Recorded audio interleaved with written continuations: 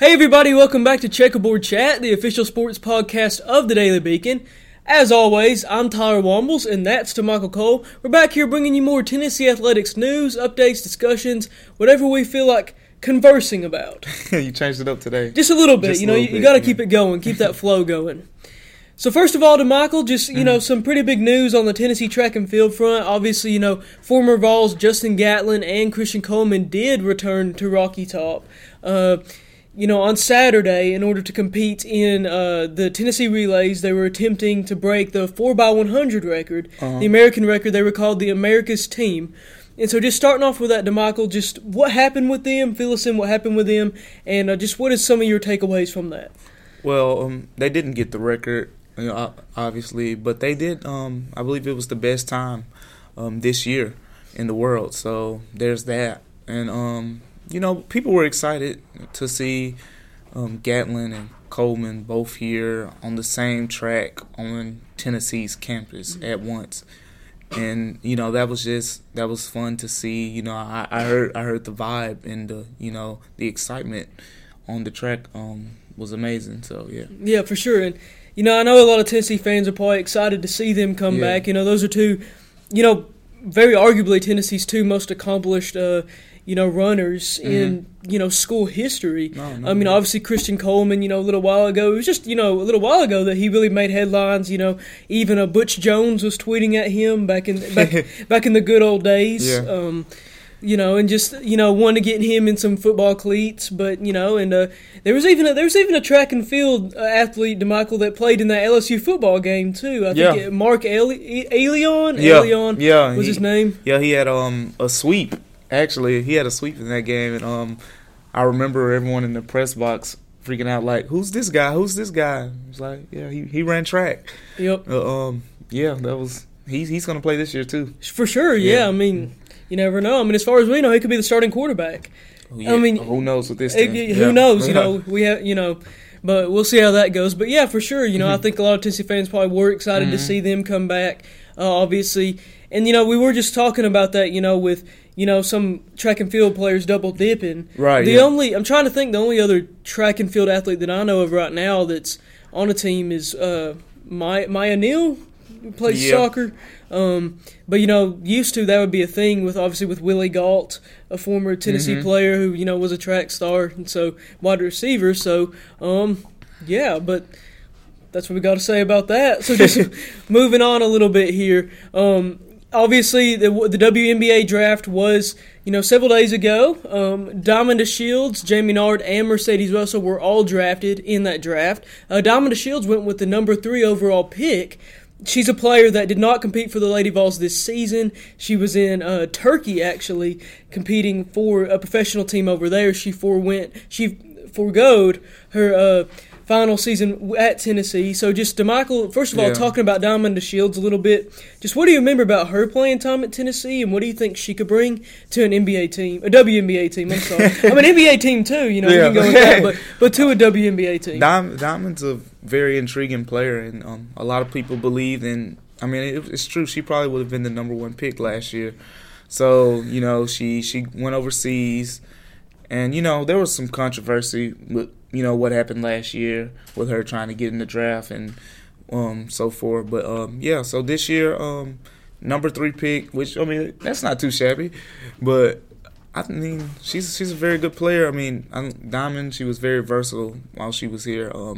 I think at her first year in North Carolina, that's where she showed that scoring ability that she has, and then she came to Tennessee. She showed that she can rebound the ball well, and she could do a lot more things too to affect the game. So I think that was the big thing that got her into this top 5 territory pick. And Diamond had a good career here. Maybe not a great career, because they didn't get over the top, and for several reasons. But yeah. For sure, and then, moving on from that, obviously Jamie Nard was that second Tennessee player to be picked. She was picked, actually the first pick in the second round by Phoenix. Just, obviously DeMichael, she was a player this season that was, really strong for the Lady Vols, showed a lot of leadership. She did a lot in that way. So, just DeMichael, what did you see from her, and, what do you think she could bring to the WNBA ranks as well? It'll be interesting to see how what kind of role she has. I think the better the players she has around her, the better the player she is, simply for the way she plays the game. But I can see her, I guess you say, a minimal role probably at the start. For sure. Coming off the bench for a team, and eventually, just carving her way out into some starter minutes.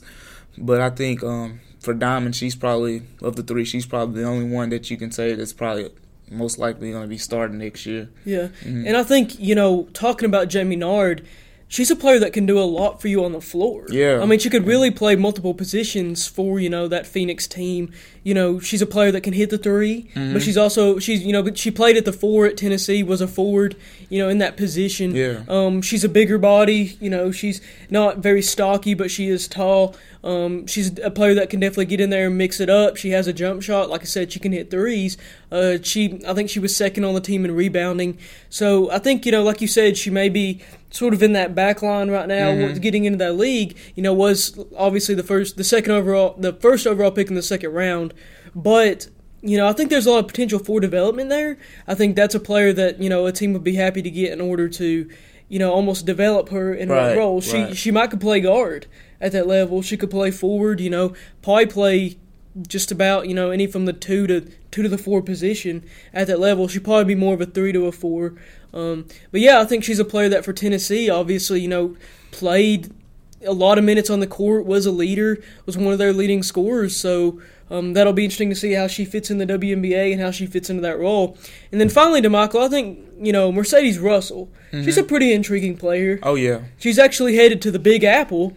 She was drafted by the New York Liberty. Obviously, 6'6" frame, very tall player, led Tennessee in rebounding, was a dynamic scorer as well, mainly, in the post. So just to, Michael, break that down a little bit for me. What do you see out of her, and how do you think she fits into that WNBA life as she transitions now? I see her coming off the bench as well. But, I mean, the sky's the limit more so for Russell. I mean, you mentioned her size. Her size is just sheer off size. She can become whatever she wants to become.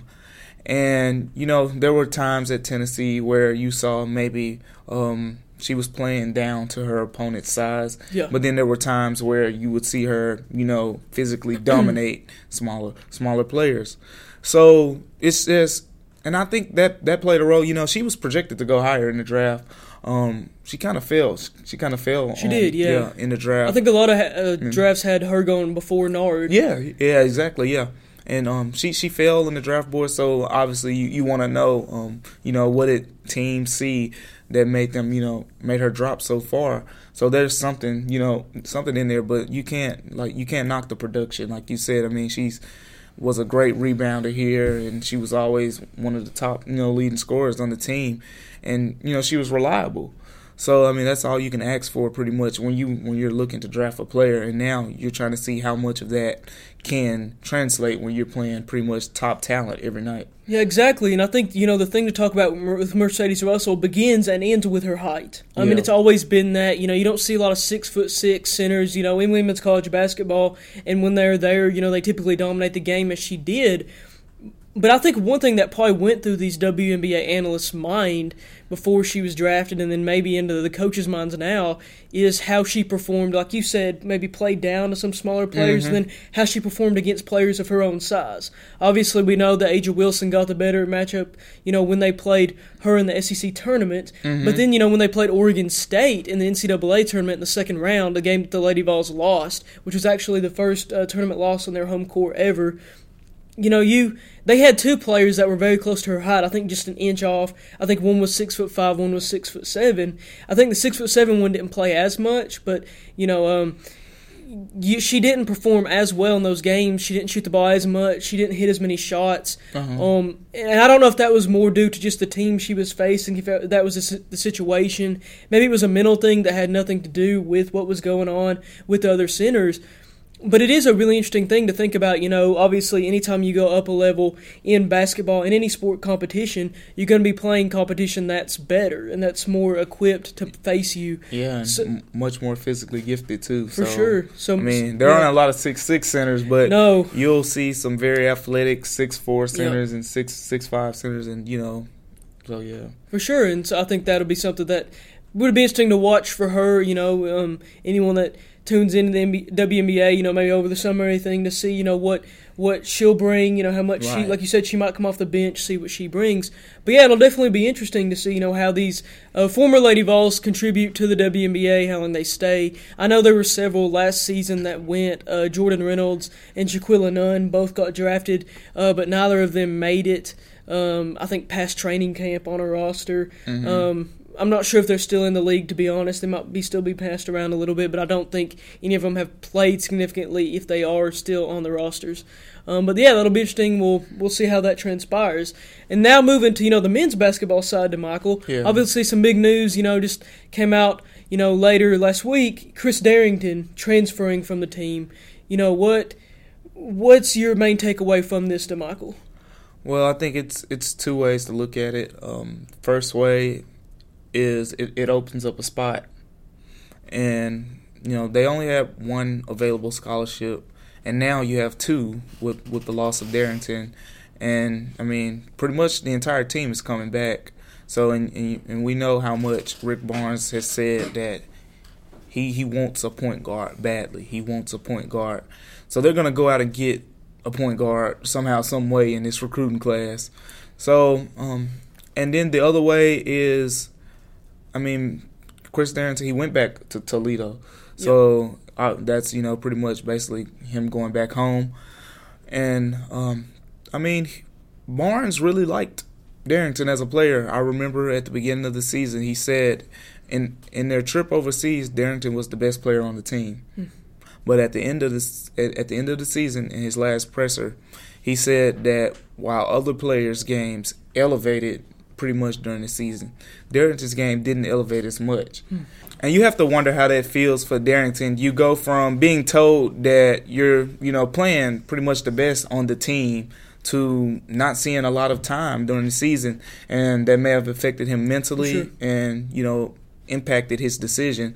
But at the end of the day, it opens up a scholarship, and Tennessee's losing two guards, James Daniel, Chris Darrington. Daniel saw more time than Darrington did, and I expected Darrington to play an increased role this year, but you better believe sorry about that, Rick Barnes is going to go out and get a point guard, so they'll be fine. Everyone else is coming back pretty much, and they have two scholarships now, so they'll be able to add even more depth to this team. For sure, and you mentioned how Rick Barnes did say that at the end of the season.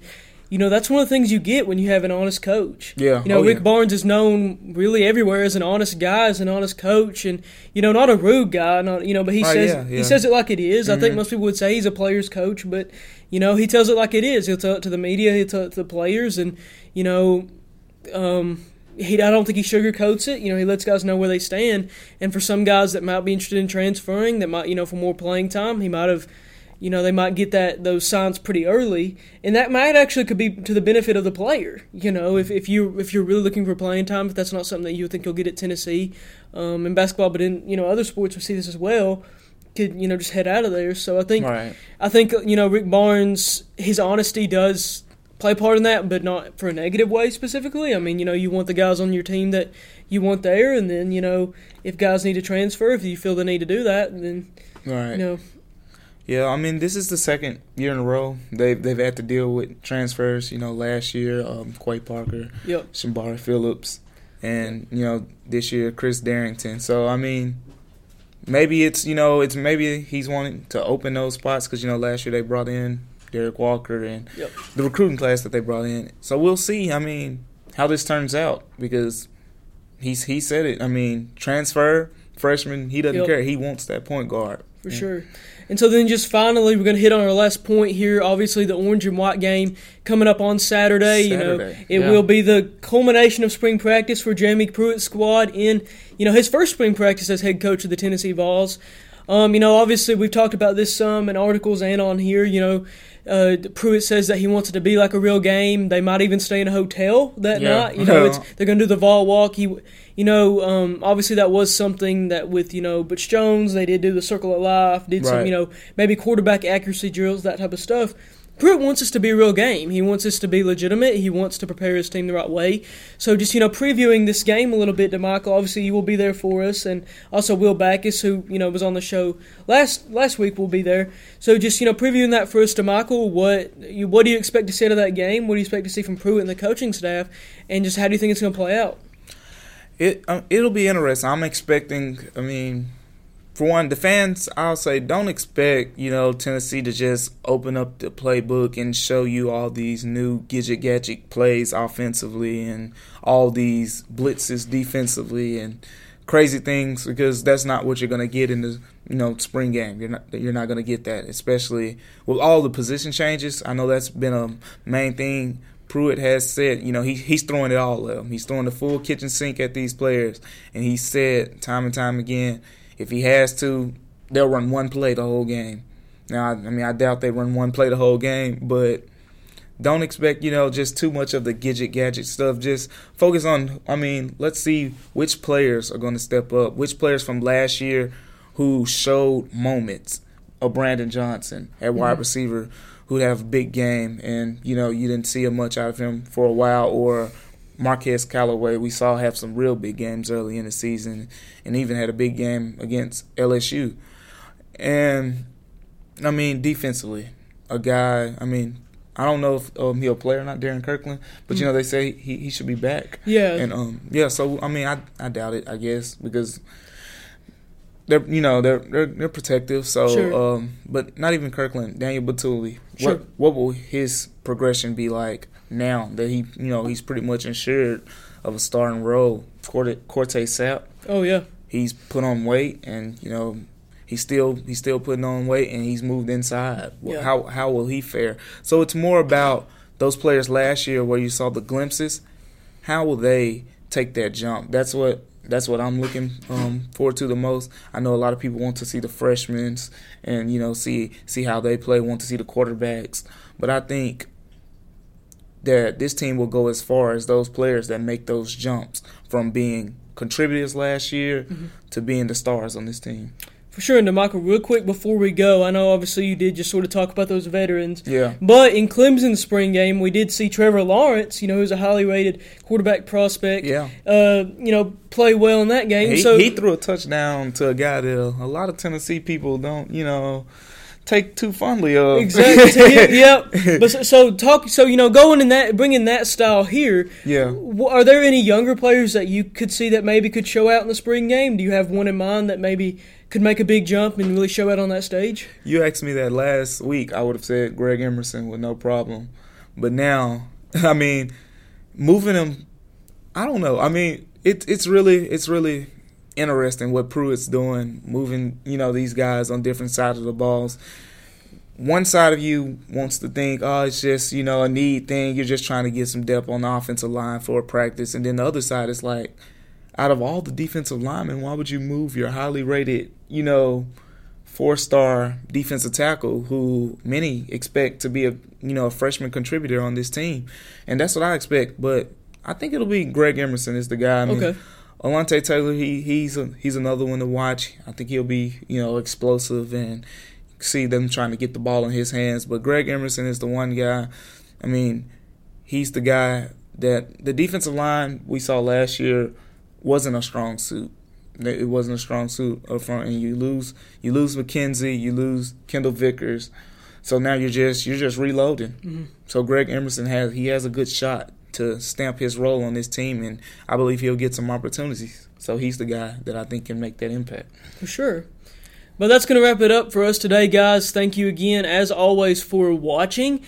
And as always, be sure to check out the Daily Beacon website for more sports content. Follow us both on Twitter. Follow Daily Beacon on Twitter. However you want to get your news. Thanks for watching. This is Tyler Wombles. That's DeMichael Cole. We'll be back next week bringing you more Tennessee athletics news, updates, and whatever we want to talk about on Checkerboard Chat.